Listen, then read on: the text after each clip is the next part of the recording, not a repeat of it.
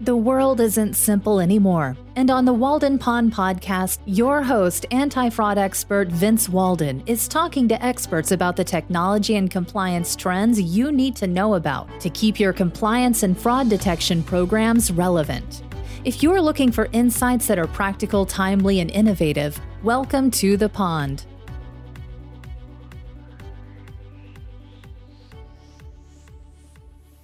Well, welcome to the pond. I'm your host, Vincent Walden, coming to you on the Compliance Podcast Network. Today, I'm with Sam Eastwood, and Sam's a partner in Mayer Brown's litigation practice out of London. He's also a member of the firm's white-collar defense and compliance practice. So welcome, Sam. Thanks, Vince, and good to speaking with you today. I've been looking forward to this. I'm glad to have you on the show. And, as in typical Walden Pond fashion, I first like to open up with a relevant quote from Thoreau. And this time, let's take a global perspective, given your expertise, Sam. He wrote, 150 years ago, "Nothing makes the earth seem so spacious as to have friends at a distance. They make the latitudes and the longitudes." So you think about that, Sam, if you think about all the global investigations that you've done, and how many friends and perhaps even foes who you investigated. Tell us about your investigative experience globally, how many friends you've made. Yeah. So I suppose I'd prefer to focus on friends. Yeah. And certainly I've relished the international aspect of my career this past 30 years or so, and the people I've worked with and for. But I have to say my British Airways Gold Card is a thing of the past, certainly this last year. Air Mile reward schemes, do you remember them? Yeah. And my pre-Brexit passport is feeling much neglected. Oh, man. Yeah. I know where it is. But just back to international, this this week, by way of illustration, my focus has been Sweden, Baltic states, Switzerland, China, East and West Africa, and the United States, and all without leaving my house in deepest Northamptonshire. So how about that? Wow. Yeah. So when do you sleep, I guess, is when that's a lot of time zones that you're covering. Yeah. Yeah, no doubt. Well, let's just jump right in. And I'd like to start off with giving the audience a bit of your background and how you got to be in your leadership role at Mayer Brown.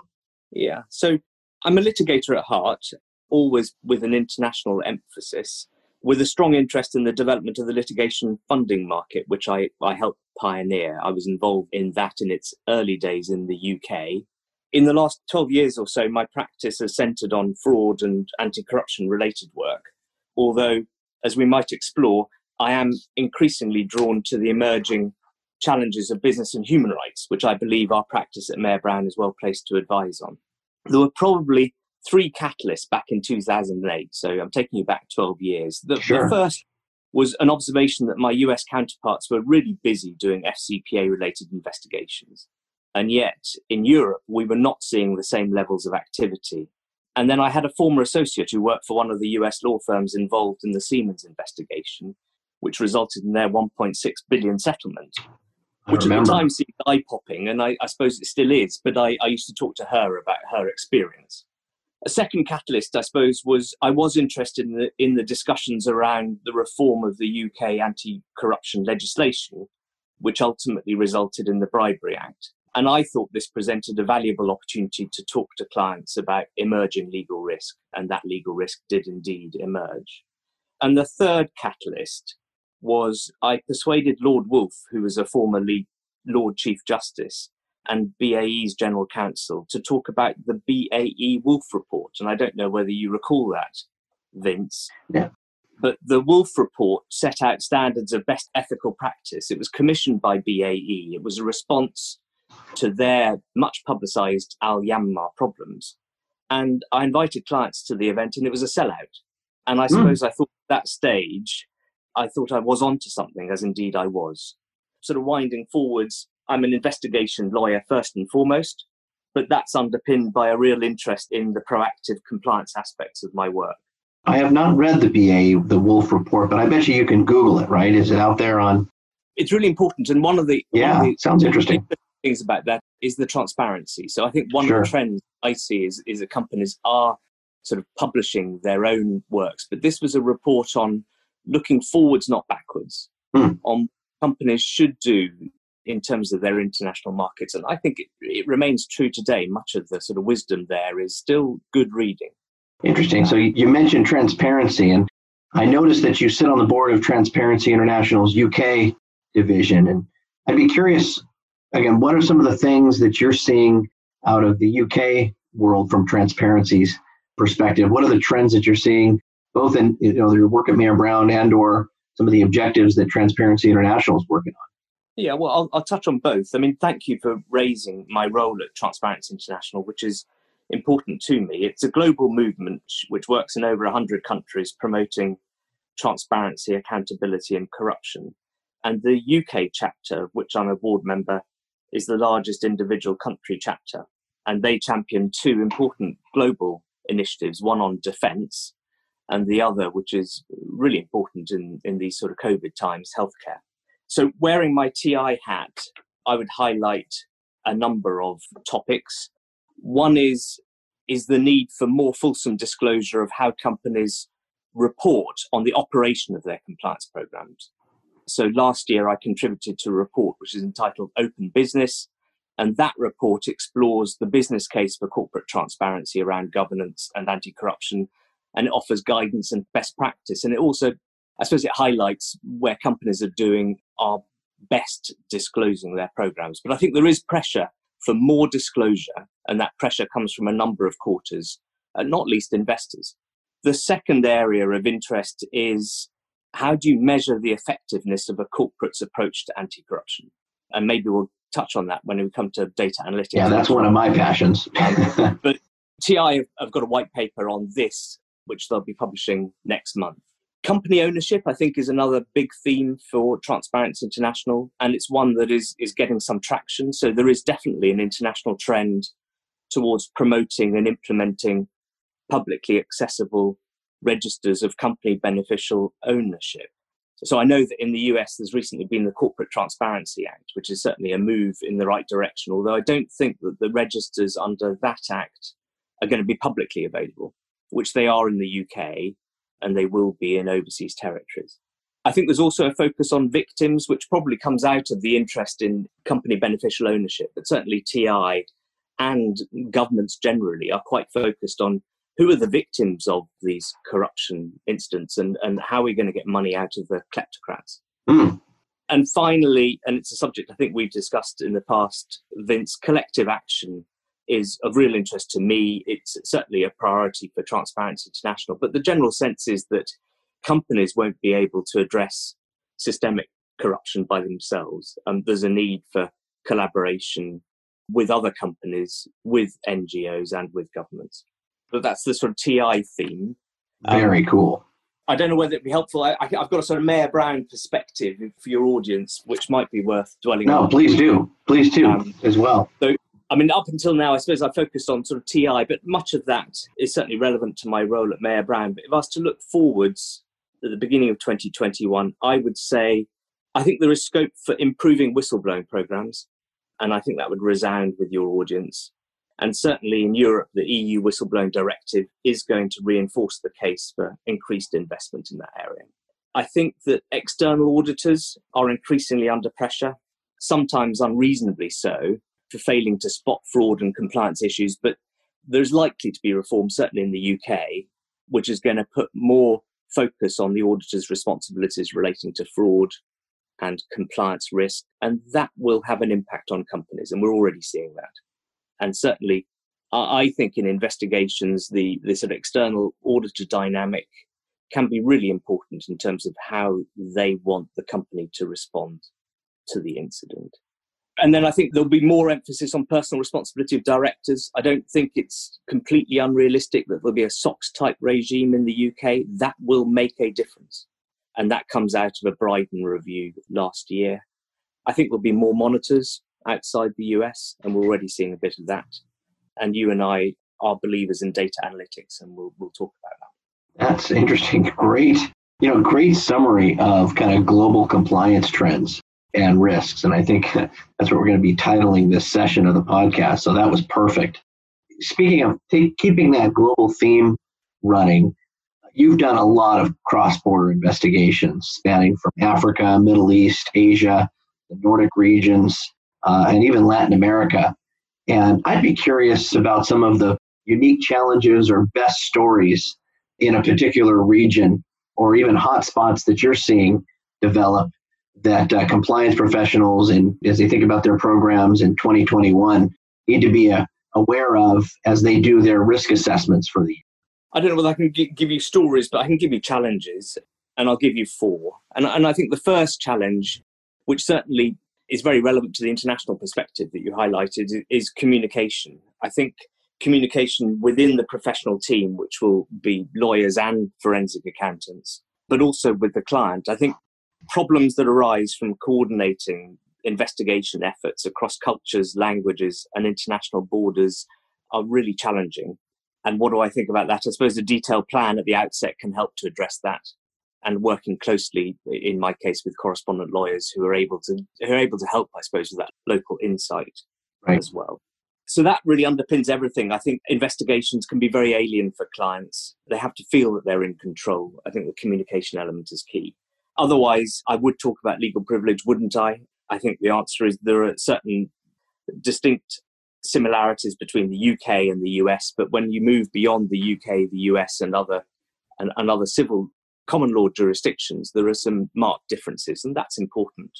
I think employment legislation and rights and navigating the differences there is a real challenge. And then finally, and this is your subject, Vince, data protection and the way in which data is collected, processed, and transferred is getting more and more challenging. The GDPR has been a game changer, but there are plenty of other complex data protection laws elsewhere. And a real concern, I should say, about the US as a regime as well in the context of data. And that's one that I'm sure Alvarez and Marcel are sensitive to as well.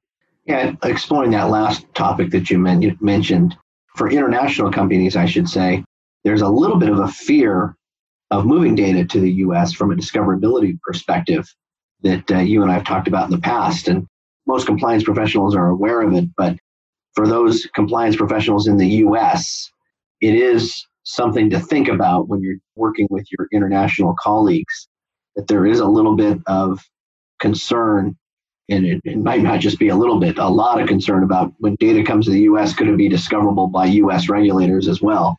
Yeah, don't underestimate right. Concern, and provide some optionality. And we've talked about this, but I mean, data doesn't have to be transferred to the US. You can host it in any number of other jurisdictions. So I think the issue can be resolved, but it's important to recognize it. Yeah, keep it in mind. Well, let's move on to that topic of data analytics and the use of data-driven compliance and analytics and investigations is now a hot topic more than ever, especially given so many people have been remotely working. Having that transparency into the data is a great way to continue to do audits. The audience knows that that's something I talk about a lot, but I'd love to get your perspectives on some of the more practical applications for the use in data analytics as you see resonating with your clients. What are you seeing in terms of trends and uses of analytics? I'm a believer. I've always used data analytics in investigations. I've always used data analytics in risk assessments. That's a sort of tailored ad hoc use of data analytics. But I'm really interested in the proactive monitoring opportunity afforded integrating data analytics into the everyday operation of the compliance program. And I suppose what I would say is not many of my clients do it right now. And there are a whole host of reasons for that.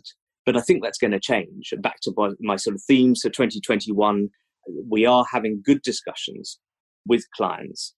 The technology's improved. I think the costs are going down. Regulators expect it. And a reactive approach to compliance can be really expensive. Let me think of a story. I was listening yesterday to the head of anti-corruption at HS2. So HS2 is the company that's been charged by the UK government to build a rather controversial and incredibly expensive railway in the UK. The budget is $100 billion plus. Wow. And the expectation is in a project like that, even in the UK, you've got to be looking at a fraud potential of something between 5 to 10%. And the head of anti-corruption has persuaded his board, given the figures, that there is a sense in having some investment around data analytics to try and proactively manage and address that risk. I think he's right. certainly I think it would pay for itself given those types of dollar volumes. Funny you should say that. In his slideshow, which I'm happy to share with you, if not with your audience, he certainly made reference to the fact that he was exploring with providers the possibility of some form of cost-free solution or some form of sharing benefit. And I think that's really interesting. I mean, we are looking at cost savings. Typically, it's always fun to find hidden money. And typically, when I deploy these solutions for clients, if I can't pay for myself, then I'm doing something wrong because, again, the volume's so high, you'll always find stuff. So good point. We have time for one last question, and it's one that I like to kind of always ask and get your perspectives on. For our legal and compliance and investigative audience out there, what advice can you give them, particularly as they are focused on their goal setting and plans for 2021 to make an impact in their organization? This is a European perspective, and I appreciate most of your audience is US-based, but I'll give you a key challenge for 2021, and that is, or your clients, do you have an effective human rights compliance program? This is no longer a nice to have, it's an essential, or it will be an essential, and it certainly is an emerging element of effective risk management. And I would highlight a number of trends which reinforce that. One is an increase in sort of press attention and media-focused investigations. Example, Boohoo PLC in the UK, garment manufacturer, a story back in July about treatment of workers in the UK, not so very far away from where I live. That resulted in a 50% decline in share price and a very significant investigation and a whole lot of related activity. I think consumers in these sort of COVID days are becoming more ethically minded. So only this morning, the UK, the BBC reported that the pandemic had led to more ethical and sustainable purchasing. And that means that companies have got to address those concerns. Investors, I think, are really important. They're looking for meaningful data and they're looking for meaningful disclosure. And if you look at the Boohoo story, which I referenced just now, it was the investors which played a really important part in terms of demanding action of the company. And then looking beyond sort of soft trends, there are laws. So there is a trend across the globe for increasing human rights due diligence laws. So in Europe, there is a legislative proposal on a EU-wide mandatory human rights due diligence law. And it would apply to a non-EU company doing business in the EU. So what does it mean? It means that actually, when these laws are introduced, companies will be expected to conduct human rights due diligence on the impact of their business activities, broadly construed, and to report on that. So what does it mean, if anyone's taking any notes, what does it mean? I think that all companies in all sectors should monitor those legislative developments. I think they should carry out a human rights impact assessment, or certainly make inquiries as to what exactly that might entail. And I think there's lots we can draw from the anti-corruption world here. And then they need to look at sort of countermeasures, and certainly communication and training and complaints mechanisms and speak up programs are all important. And then I would say they need to look at whether the board is adequately equipped to understand and deal with this new emerging risk. So some clients are now looking at appointing human rights councils to support the board, to provide that level of insight and challenge, which they might not otherwise be well equipped to do. And then finally, back to my world, there is a good case for reviewing the role, resources and expertise of the legal and compliance functions. I mean, the world of human rights and sustainability is, up until now, largely fallen to the sustainability teams. I think legal and compliance, given the increased interest by investors, the increased legal obligations, I think legal and compliance are going to have to get a handle on what the companies are saying about what they do and whether, in fact, they meet some of the sort of published statements and aspirations which one reads about so commonly in the sustainability statement. Wow, I think that the compliance professional role will continue to expand because, again, no doubt human rights. I kind of have a hunch that that's going to be the next FCPA or UK Bribery Act over the next 10 years. Corruption is always going to be there, but human rights is definitely one.